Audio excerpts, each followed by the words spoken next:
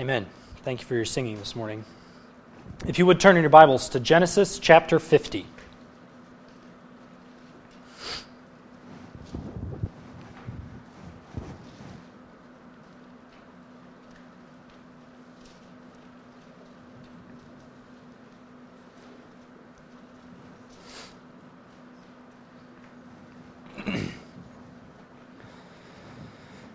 Genesis chapter 50.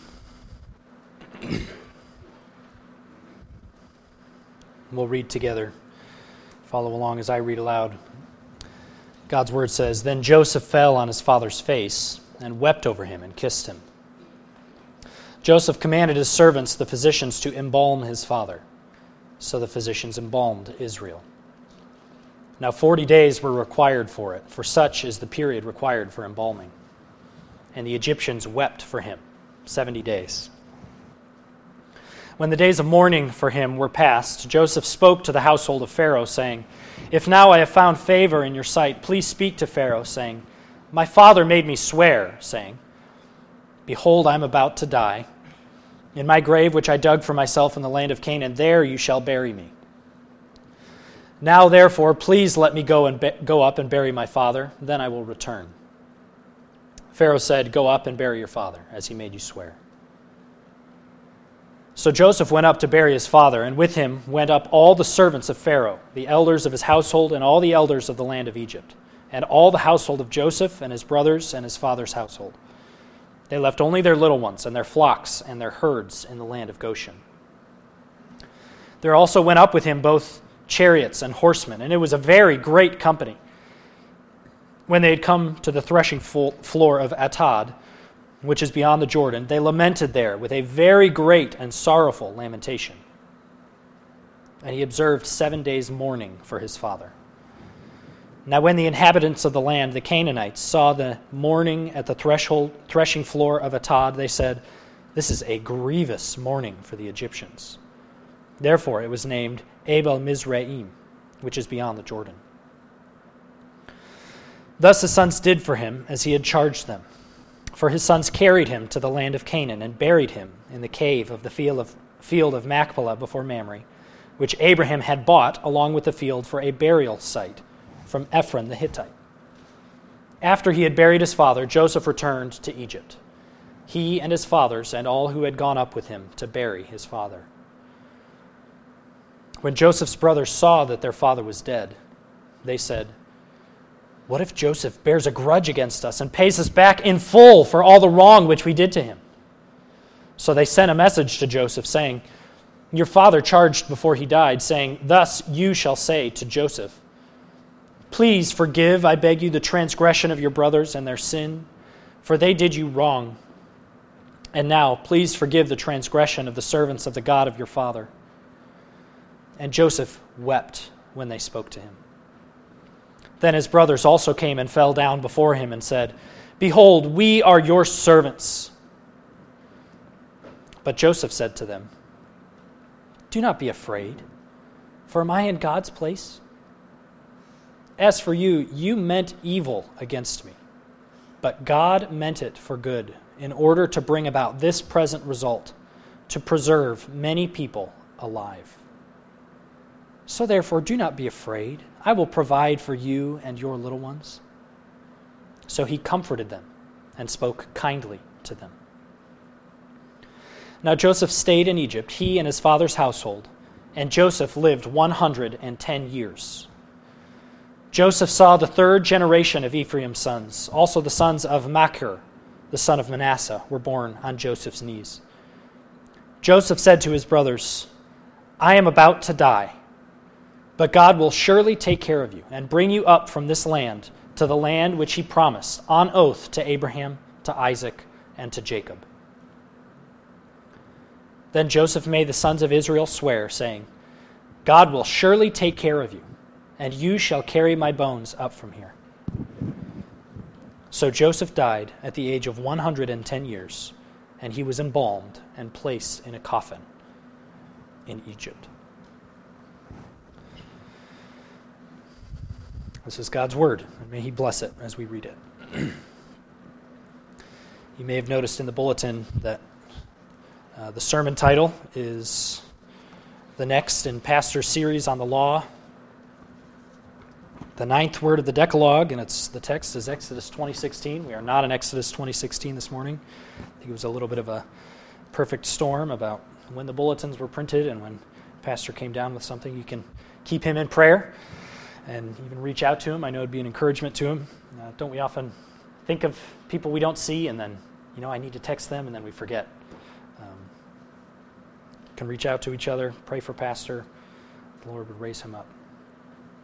This is, I trust, the last in a series of sermons that we've been considering from the last few chapters of Genesis 37 through 50, the generations of Jacob, particularly focused on the characters of Joseph and Jacob, the two pillars, you could say, of the sons of Jacob, the great seed of Jacob that rise above the other of their brothers. And as we draw to a close here in this series, it's good to remember that this book is a book of beginnings, as the name suggests, the name Genesis. We have our introduction to God. Of course, God himself has no beginning. He's existed, always been, always will be. But we meet him. In the beginning was God created the heaven and the earth. The beginning of creation, the beginning of man, the beginning of sin, the beginning of life under the curse, the beginning of death and human society and of rebellion. The beginning, you'll remember as you think through the book, of God's covenant with his chosen people. Faith in the patriarchs. That specific promise of a land, of blessing, and of a great nation. And finally, eventually, after much difficulty, the beginning of that family through Abraham in the chosen son Isaac. And then in Jacob, the chosen twin. And then down into Joseph and Judah and the 12 tribes. God is building a nation who will be a witness and a blessing to the whole earth. God is making these beginnings because God is sovereign. And then as we come to this final chapter, after Jacob has blessed Joseph, given him a double portion of the inheritance, blessed all of his sons with blessings appropriate to them, and now he has died, in the final scene in this chapter, I think we can understand this chapter in 3 parts. There are 3 settings, you may have noticed, centered around 3 conversations. The first comes in the days and weeks following Jacob's death, as Joseph speaks with Pharaoh. And then the second scene, you may have headings that break it up here, I think, helpfully, rightly. The second scene and conversation comes between Joseph and his brothers some months later, after Jacob's burial.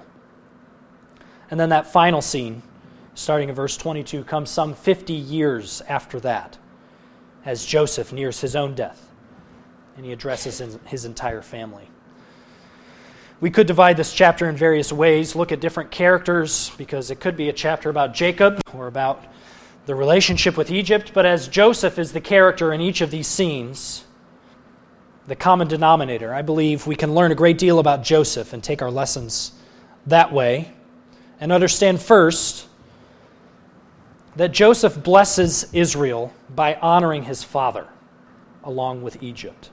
Where we're going, what we're considering is how Joseph blesses Egypt. In each case, he is a blessing either to his father, Israel, or to the family of Israel. Joseph blesses Israel. And here first, in the opening scene, the opening section, he blesses Israel by honoring his father along with Egypt. And you'll notice, if you look in the first 3 verses, what does Joseph do? He honors Jacob's body, doesn't he? As he mourns along with the Egyptian people. He mourns his father, falls on him, weeps over him, kisses him, commands that the physicians embalm his father. Arranges for it to be preserved, no doubt, for the trek up to Canaan so that he can be buried there, so that his bones can be laid to rest in good condition. And we can observe already, we'll note this several times, that there's a good relationship here between the people of Israel through Joseph and the people of Egypt. They're doing Joseph's bidding, of course, because he is the grand vizier, the prime minister, you could say, of Egypt, because God revealed the dreams to him, and Pharaoh put him in charge of the project to take advantage of the 7 years of plenty and then provide for the people in the 7 years of famine, which was, of course, what brought the family of Israel out of Canaan into Egypt. But we'll notice as we go along that there are numerous points of contrast under the pen of the author Moses between this present relationship with Egypt, which is good, and the future relationship between Egypt and Israel, which actually sours in the very next chapter of the Bible, Exodus chapter 1. But here, Joseph is honoring Jacob's body as he's mourning, along with the Egyptian people. The Egyptians wept for him 70 days, it says in verse 3. But then you also notice in verses 4 through 6 that Joseph honors not just his body, but Jacob's wishes by securing permission from Pharaoh to leave and bury him. The days of mourning are past, and Joseph approaches Pharaoh, as is right for him to do, his employer, his ruler, his commander, and seeks appropriate permission to leave so that he can honor his father's wishes of a burial in Canaan. And we noted back in chapter 48 as Jacob secured this promise from Joseph, and the divine commentary on this that we get in Hebrews 11, that Jacob, by faith, made plans concerning his bones. We kind of inferred that from what the Bible says about Joseph making the same plans about his bones. This is an act of faith that Jacob had, that God will give us this land. We have one little tiny postage stamp of land in this wide land that God is going to give us. And I believe he's going to bring us back, even though we're not there now. So I want my bones buried there, is what Jacob says. And Joseph honors his father's wishes. And Pharaoh gives his blessing. And we can observe again, and I'll highlight this, it becomes even more clear in the next section. Joseph, certainly he's blessing Israel by honoring his father, but he's also blessing his family by kind of mediating this relationship between Egypt and his family, this favorable relationship. And I think we're getting a sense as Moses is writing the account of the patriarchs and then into the record of the Exodus, the significance of a Pharaoh who arises who knew not Joseph. This wasn't just that, oh yeah, we had a kind of a one and done past in our history. Joseph is the one who is securing blessing for his family and this ongoing position of favor in the land of Egypt in which they are foreigners. And Joseph is blessing his family by mediating that relationship. And we noted in another sermon that God had begun fulfilling his promise to Abraham, Isaac, and Jacob through them to be a blessing to the whole earth. God had begun to fulfill that in Joseph. How was Joseph a blessing to the whole earth? Certainly by preserving many people alive. But Joseph now is turning that blessing back on his own family in God's grace, bringing such favor upon them. And I believe another emphasis here in the divine record, in this present relationship, compared with the future one that turns sour under a new Pharaoh, who is the one who makes the departure? Who makes the change? Is it the people of Israel who have decided that they're trying to conquer or they're trying to do something different than what they had done? No. It's the new Pharaoh who's out of line. He's the one who makes the departure in every way from the favor that Israel is rightly shown here. But notice in the next several verses, he honors Jacob's body, Joseph honors Jacob's wishes, and now he's honoring Jacob's memory with what we could call Egypt's aristocrats and their allies. Notice who goes with him. Joseph went up to bury his father, and with him went up all the servants of Pharaoh, the elders of his household, and all the elders of the land of Egypt, and all of Joseph's family, and Jacob's family. There's a great company that goes with them, and there's honor that Jacob is shown. And once again, this is where it comes right out into the foreground, this contrast between then and the time of the Exodus. Here, all Egypt is honoring Israel. There's universal Egyptian approval of Israel. And there's also this kind of echo into the future. Maybe you remember what the next Pharaoh suggests at one point when Moses is demanding that he let the people go. They leave their little ones and their flocks and their herds in the land of Goshen. They intend to come back. This is exactly what Pharaoh recommends later on. You can go a few days into the wilderness and leave your flocks. And Moses says, no, God intends to bring us out now. But even as we note this great company that's honoring Jacob and surely Joseph as well, we should remember that isn't this honor being shown to Jacob quite contrary to his expectation? In the lowest points of Jacob's life, when his son, he thinks, has been slaughtered by an animal, his favorite son, Joseph, when his next favorite son, Benjamin, it seems that he's going to be taken from him, and he's fearful of harm befalling him. What does he keep saying? Genesis 37:35, surely I will go down to the grave in sorrow for my son. If harm befalls him, this is Benjamin, you'll bring my gray hair to Sheol in sorrow. When he reports to Pharaoh, when he comes to Egypt, few and unpleasant have been the days of my life, and they do not attain to those of my fathers.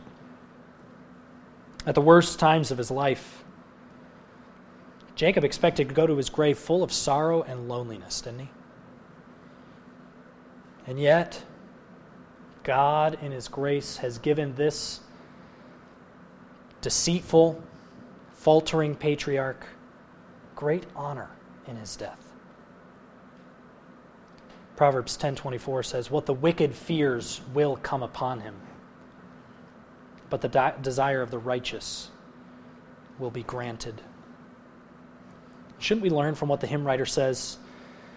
Judge not the Lord by feeble sense. Isn't that what Jacob did so many times in his life? But trust him for his grace. Behind a frowning providence, he hides a smiling face. His purposes will ripen fast, unfolding every hour. The bud may have a bitter taste, but sweet will be the flower. Do you know this to be true? Wasn't this true of Jacob? Blind unbelief is sure to err and scan his work in vain.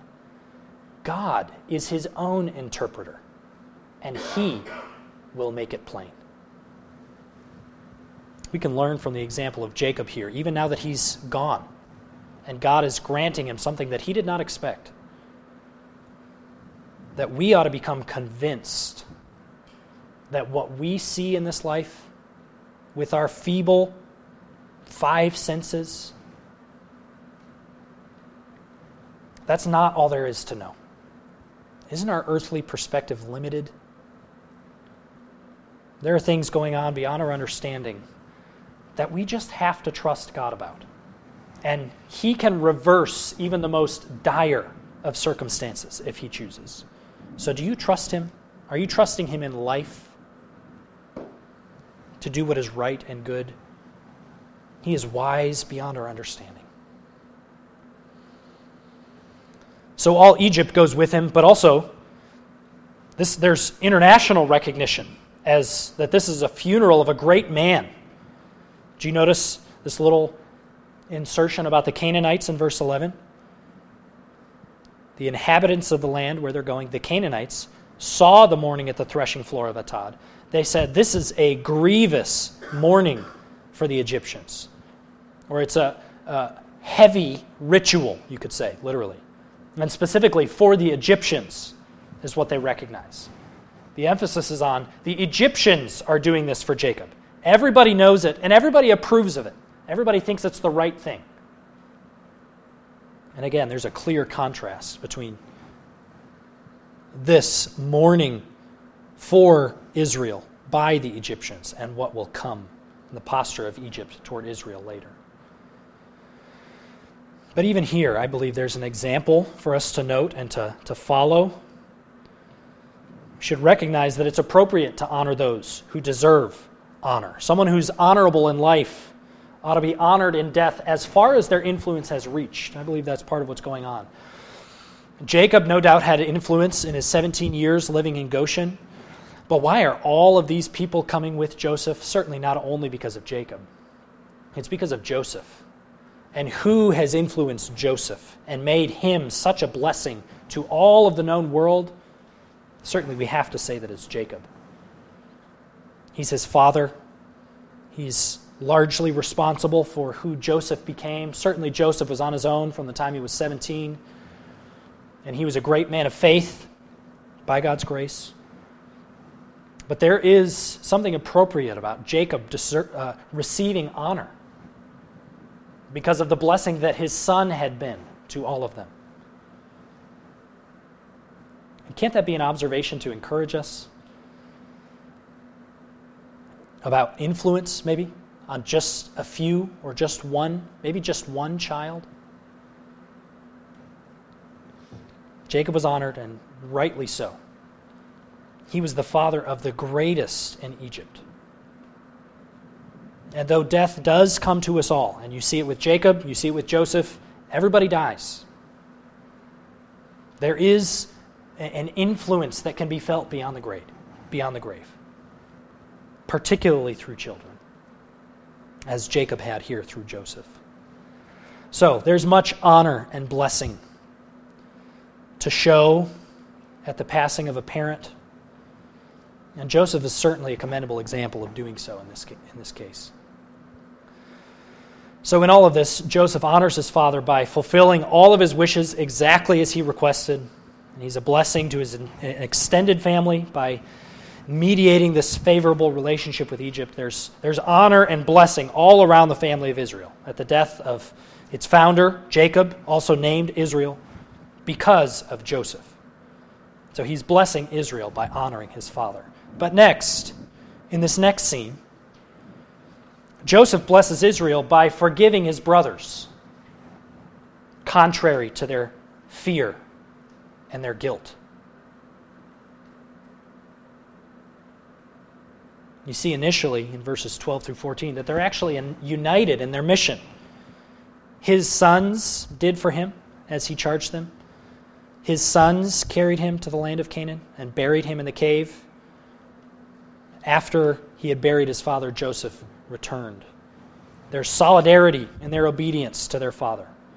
Their faith, I believe, is on display as they're honoring their father's wishes. And there's another deposit here in the land of Canaan that was promised to them. And they returned to Egypt as one. And you may ask, why return? Why not stay there? I believe we have an answer in the promises God has given to these patriarchs. Genesis 46. Jacob is about to move down to Egypt. He sets out with all that he has, comes to Beersheba right before he's going to cross the river. It's kind of the point of no return, the exit point of the land of Canaan. He offers sacrifices to the God of his father Isaac, and God appears to him in visions of the night and says, "Jacob, Jacob." And he said, "Here I am." He said, "I am God, the God of your father. Do not be afraid to go down to Egypt, for I will make you a great nation there. I will go down with you to Egypt, and I will also surely bring you up again, and Joseph will close your eyes." Some of that has happened. Some of that had not yet. It was not time for God to bring them up. Certainly they weren't a great nation yet. If you turn even further back to Genesis 15, God says something similar to Abraham years before. Genesis 15, verse 13, God said to Abram, "Know for certain that your descendants will be strangers in a land that is not theirs." That's already happening in Joseph's day. "Where they will be enslaved and oppressed 400 years. But I will also judge the nation whom they will serve, and afterward they will come out with many possessions. As for you, you shall go to your fathers in peace. You will be buried at a good old age. Then in the 4th generation they will return here. For the iniquity of the Amorite is not yet complete." That's pretty specific to Abraham. And no doubt this is a promise Joseph was aware of, and Joseph and his brothers were operating based on. The time's not right. God still wants us in Egypt. He's going to allow us to grow. And if you use a little bit of imagination, you wonder how much they thought about, how are we going to end up enslaved? Why is God going to do that? But God said he would. And it wasn't yet. But he would bring them out himself. So initially, the brothers are united in their mission, but eventually they're very divided because of fear and guilt. Look at verse 15. When Joseph's brothers saw that their father was dead, they said. This was the occasion of their fear. Dad's dead. Dad's gone. And they suppose Jacob was the only thing keeping Joseph from getting the revenge that they expect they probably would get if they were in his shoes. And the fact is, there's a reminder here. It is a vulnerable time, isn't it? When a parent dies, when someone in a family dies, there is a lot of vulnerability in that family. And this is the occasion of their fear. They're very vulnerable right now. And they get very suspicious of Joseph, and they imagine this scenario. What if Joseph bears a grudge against us and pays us back in full for all the wrong which we did to him? They've got their eyes on the scoreboard, don't they? And the score's not even yet, and they're waiting for it. Proverbs 28 verse 1 says, "The wicked man flees when no one is pursuing, but the righteous are as bold as a lion." Isn't this what guilty people tend to do? They expect other people to do what they think they would do. They expect the worst of other people, and their guilt eats them up. They can't get away from it. And we should observe here, if you do a little bit of math, if you pick up on the different ages and the markers of time in the book of Genesis, it has been 40 years since they sold Joseph into slavery.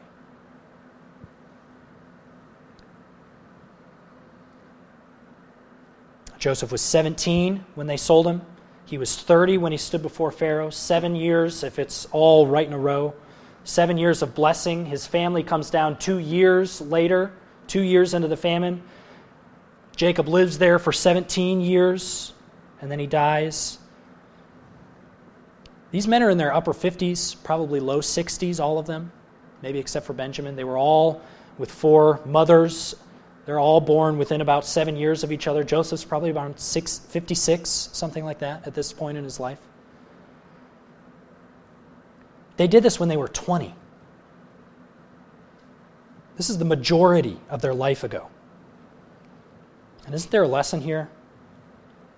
There is no amount of reform or penance that can cure a guilty conscience. If you've ever read Nathaniel Hawthorne's novel, The Scarlet Letter, you know in that book that graphic illustration of a man with a guilty conscience. The town minister, Arthur Dimmesdale, is the character's name. In early Massachusetts life, he's perpetually tormented with his guilt over his sin with the character Hester Prynne, the outcast adulterer of the town. Nobody knows who it was except for him. He tries piety, he tries penance, he tries good works, he even tries to harm himself, but he can never outrun the torment of the truth of his guilt. Until it finally ends up being the death of him in that story. If we use the words of that verse, nothing can make you bold as a lion but righteousness. So what's the solution? If you're guilty, if you've done something wrong, if you've sinned, if you've offended God or someone else, repent of sin. This is the Bible's answer. Certainly to God, but also seek reconciliation with other people too. That's what these brothers needed to do. Won't you be free from that burden of sin? God would take it from you and banish it as far as the east is from the west. As we'll talk about, Lord willing, in Christian Life Hour, He'll never bring it up against you again. This is what God does when He forgives. but you must humble yourself. God gives grace to who? To the humble. He resists the proud.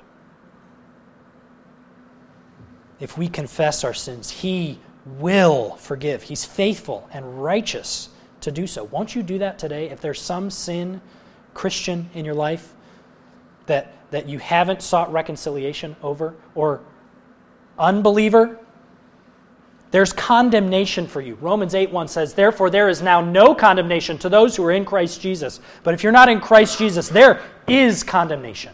There is the wrath of God waiting for you. And you are as guilty as these men. But notice the clarity these men had gained from their father. Apparently, he told them how to come to Joseph in verse 16. They sent a message to Joseph saying, "Your father charged before he died, saying, 'Thus you shall say to Joseph.'" He's giving them words to bring to Joseph. He knows what they need to do. And if you read this, as I have, I don't believe there's any need to assume that they're making this up any more than Joseph made up his words to Pharaoh. We just happen to have a record that Jacob actually did say those things, and then Joseph repeated them. Perhaps these men are making this up to try to save their own skin. We wouldn't necessarily put it past them, but I don't believe we have to understand that here. Maybe it's just unrecorded. And it is wise counsel, what they say, which they do act on. And it's interesting to note here that they identify themselves, did you see that in verse 17, as the servants of the God of your father. They see themselves as God's slaves now. They've learned a lot, even if they haven't learned everything. And all of this greatly saddens Joseph. Joseph wept when they spoke to him. They misunderstand him. They fear him. They suspect him. They withdraw from him. And if you notice in these verses, all of it is us versus him.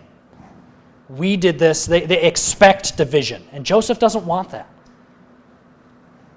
They misunderstand him, and they've missed a wonderful lesson about God that Joseph was able to learn. And we should observe here for our learning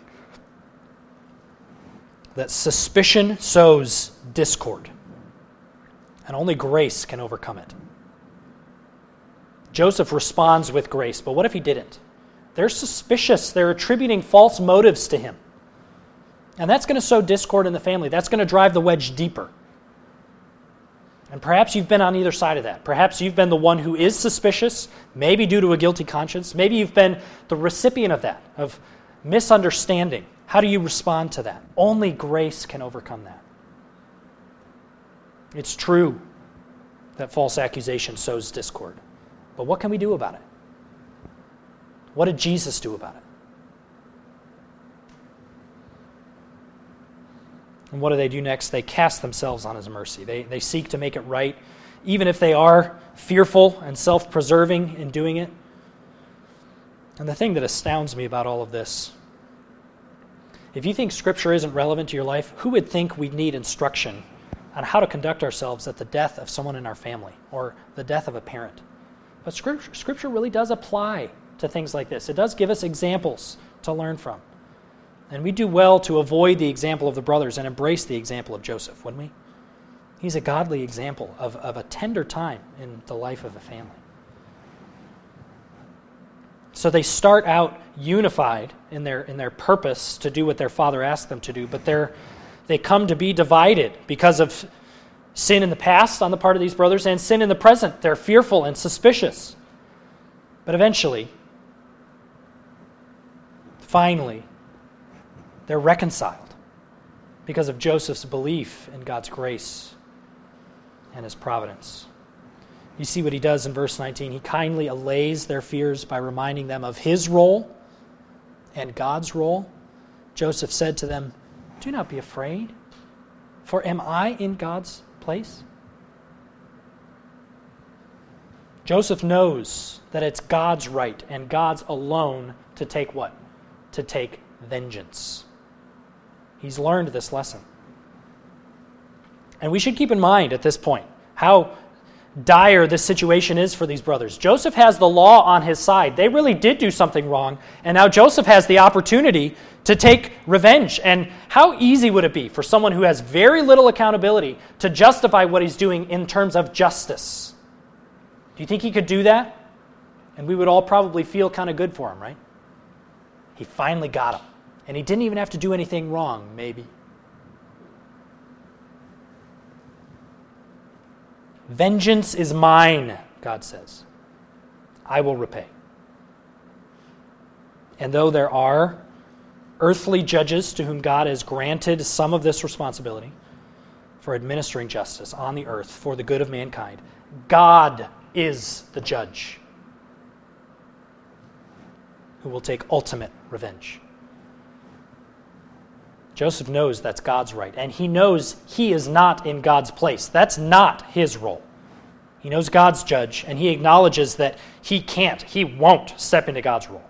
This is a very wise and humble thing to admit, and no doubt rehearsed over many years. This is not something he just came up with in the moment. This is something he's had to think about and tell himself repeatedly. What's the beginning part of that verse in Romans? Vengeance is mine. Never take your own revenge. Leave room for the wrath of God.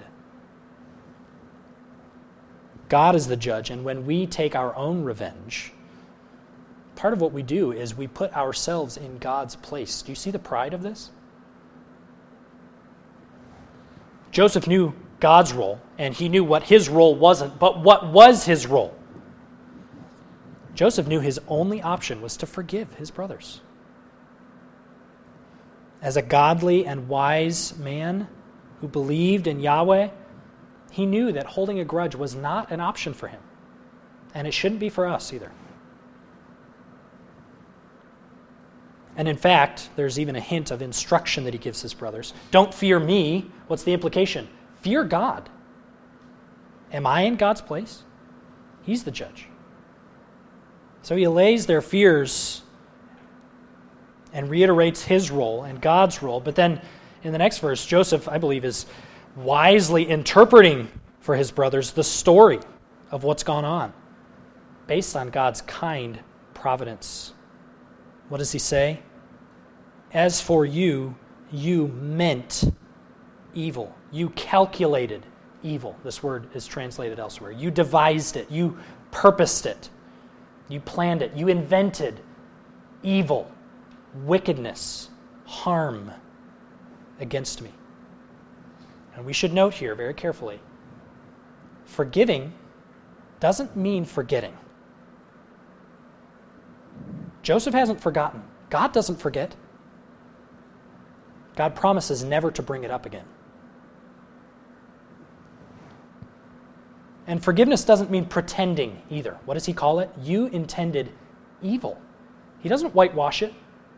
Oh, it was just kind of a misjudgment on your part. That's not what forgiveness does. Forgiveness doesn't whitewash the sin.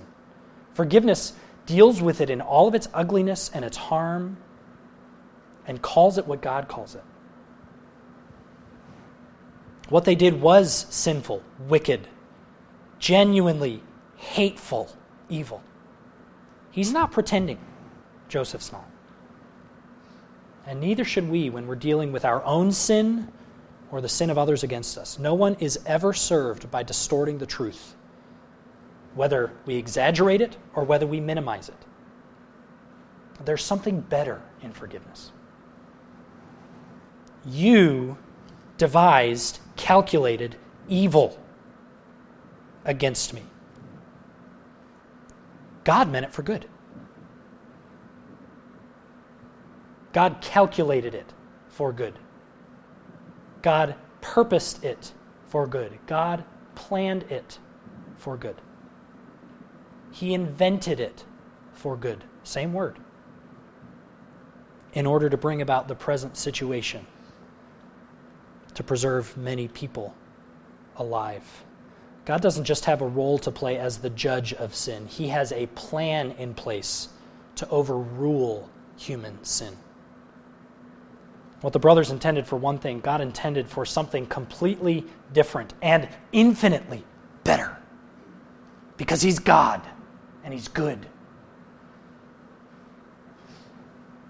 And if you just go back to that scene,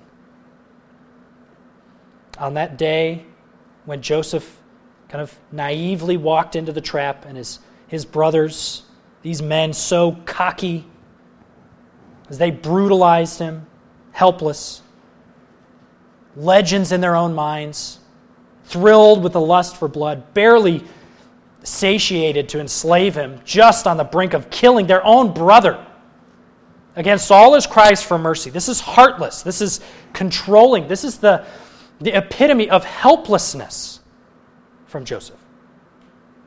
So in control in the moments of their abuse, so big, so powerful. Now in the end, they're shown to be puny and pathetic. Wicked worms that God used to do a kind thing with, to them.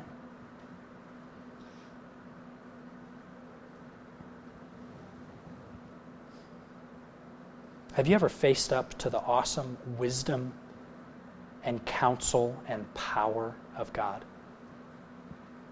in such a thing like this? When was the last time you were just in awe of God and His absolute sovereignty over you and over all men? Proverbs 16:9 says, "The mind of man plans his way, but the Lord directs his steps."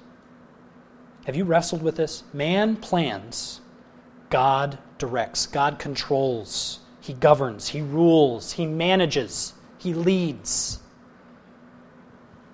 Proverbs 19:21, "Many plans are in a man's heart, but the counsel of the Lord will stand." How many desires do you have in a day? How many plans do you make in a week? How many things do you set out to do, even on one day off of work? Whose plans will endure? Whose plans will last? Whose will always come to pass, whether or not the plans of men fail or succeed? God's will does. Always. Here's one relevant for today.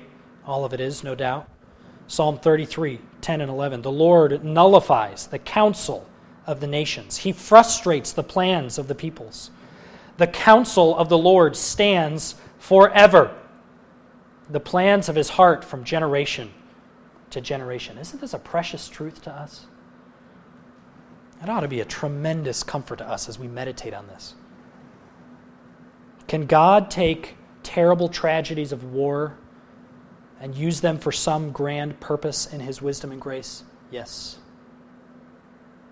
Can God frustrate the plans of a nation targeting civilians in war? Of course He can, if that's His plan. His plan stands forever. Can God scuttle the plans of the free world to allow a seemingly unjust ruler to expand his influence? Or can God allow wickedness to increase in a nation as ungodly rulers are repeatedly empowered? Yes. In every case, yes. God's will stands forever. No counsel of His will ever be thwarted. And who are we to tell God what He must do? Our Father in heaven, hallowed be your name. Your kingdom come. Your will be done. God controls these things. God does these things. We can never charge God with sin,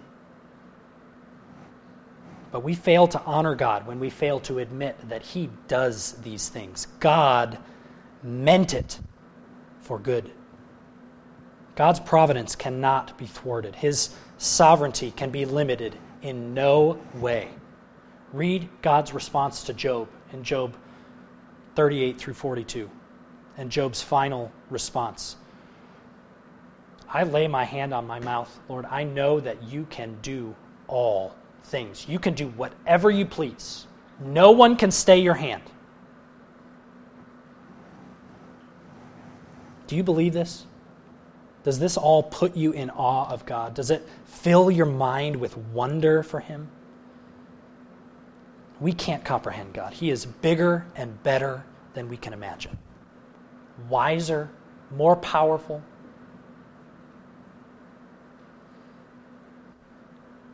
One of the interesting passages that comes in the book of Job, in Job, if you want to read it this afternoon, Job 26, verses 5 through 14.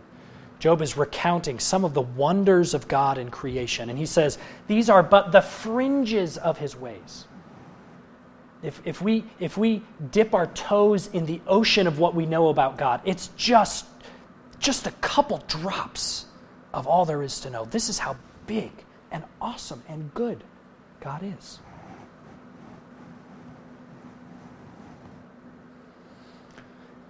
And then finally, in verse 21, Joseph graciously affirms his affection for them. His faith is in the right place, so the people who wronged him don't need to be afraid.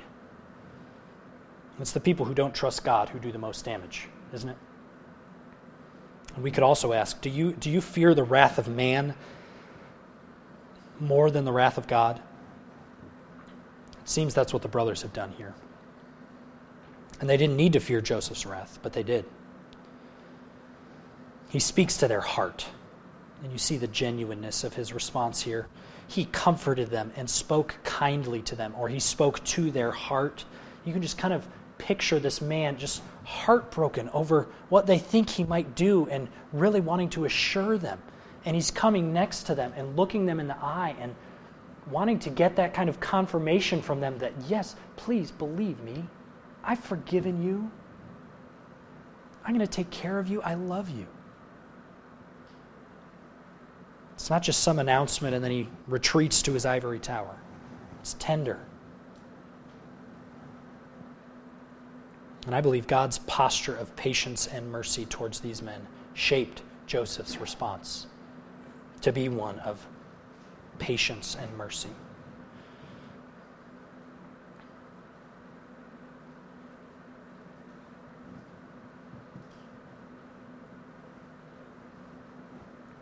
Even as we see this providence in the life of Joseph, don't we see a very similar thing in the life of Christ?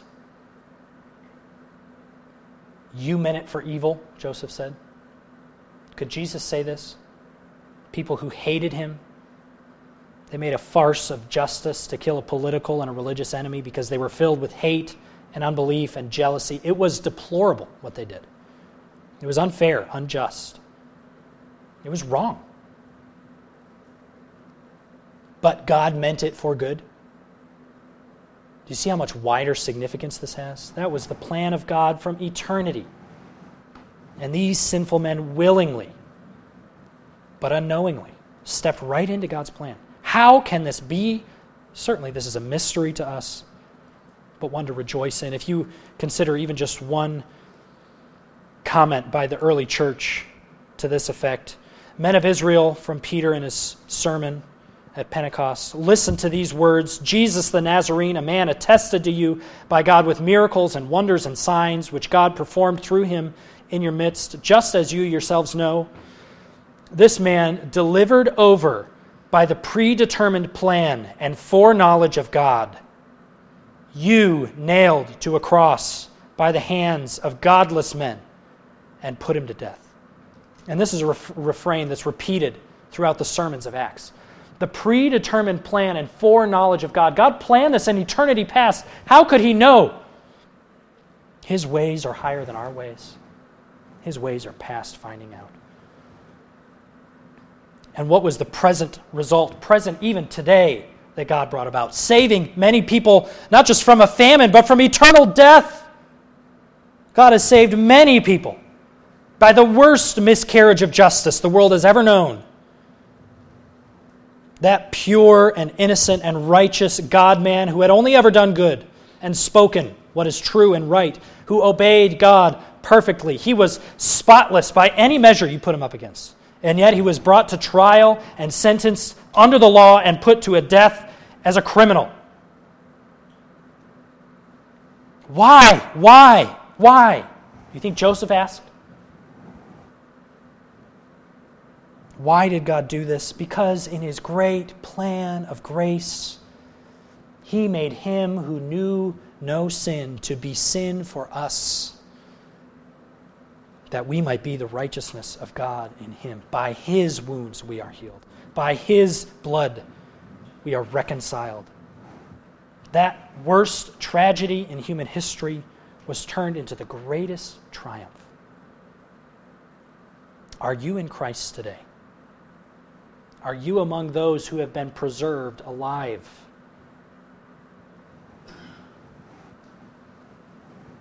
Finally, in this last scene, very quickly, Joseph blesses Israel by comforting his family with God's promises. You see his faith in these verses. He believed these promises, and then because he believed them, they are the comforts that he himself drew on and that he comforts others with. He said to his brothers, I'm about to die, but God will surely take care of you and bring you up from this land to the land which he promised on oath to Abraham, Isaac, and Jacob. If you want to write down a cross-reference, Genesis 48:21, this is the exact comfort that Jacob administered to him. Israel said to Joseph, Behold, I am about to die, but God will be with you and bring you back to the land of your fathers. The promise that comforted Jacob is now comforting Joseph near his death. And the promise that Jacob comforted Joseph with, he now comforts his family with. And there are several applications we can draw. Are God's promises your comforts? Is that what comforts you?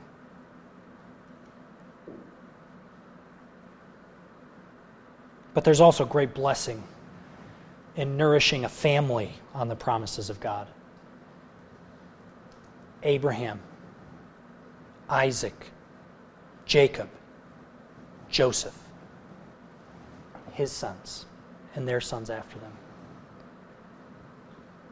Joseph was accustomed to running his mind over God's promises. And that extended into his old age, and that's a commendable example in itself. Faith, even at the end of life.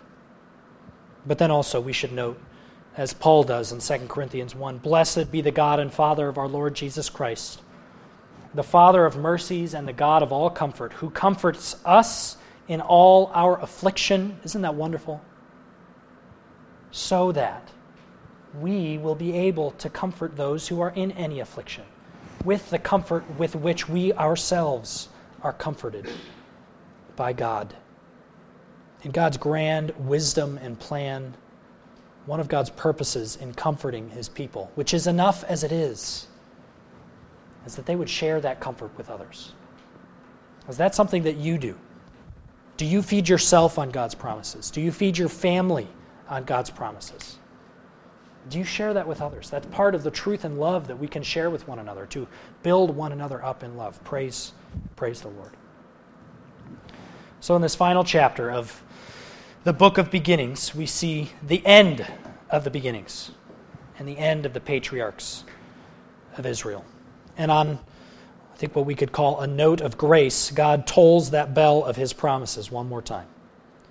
And we know the next chapter. We know things are about to get real bad. A Pharaoh is about to come who knew not Joseph. And all of God's promises are about to be thrown into doubt, it seems. But God is faithful forever, generation upon generation, toward those who fear him. And he will keep his word. Do you trust him? Do you believe him? Is he your God? I trust he is. Let's pray.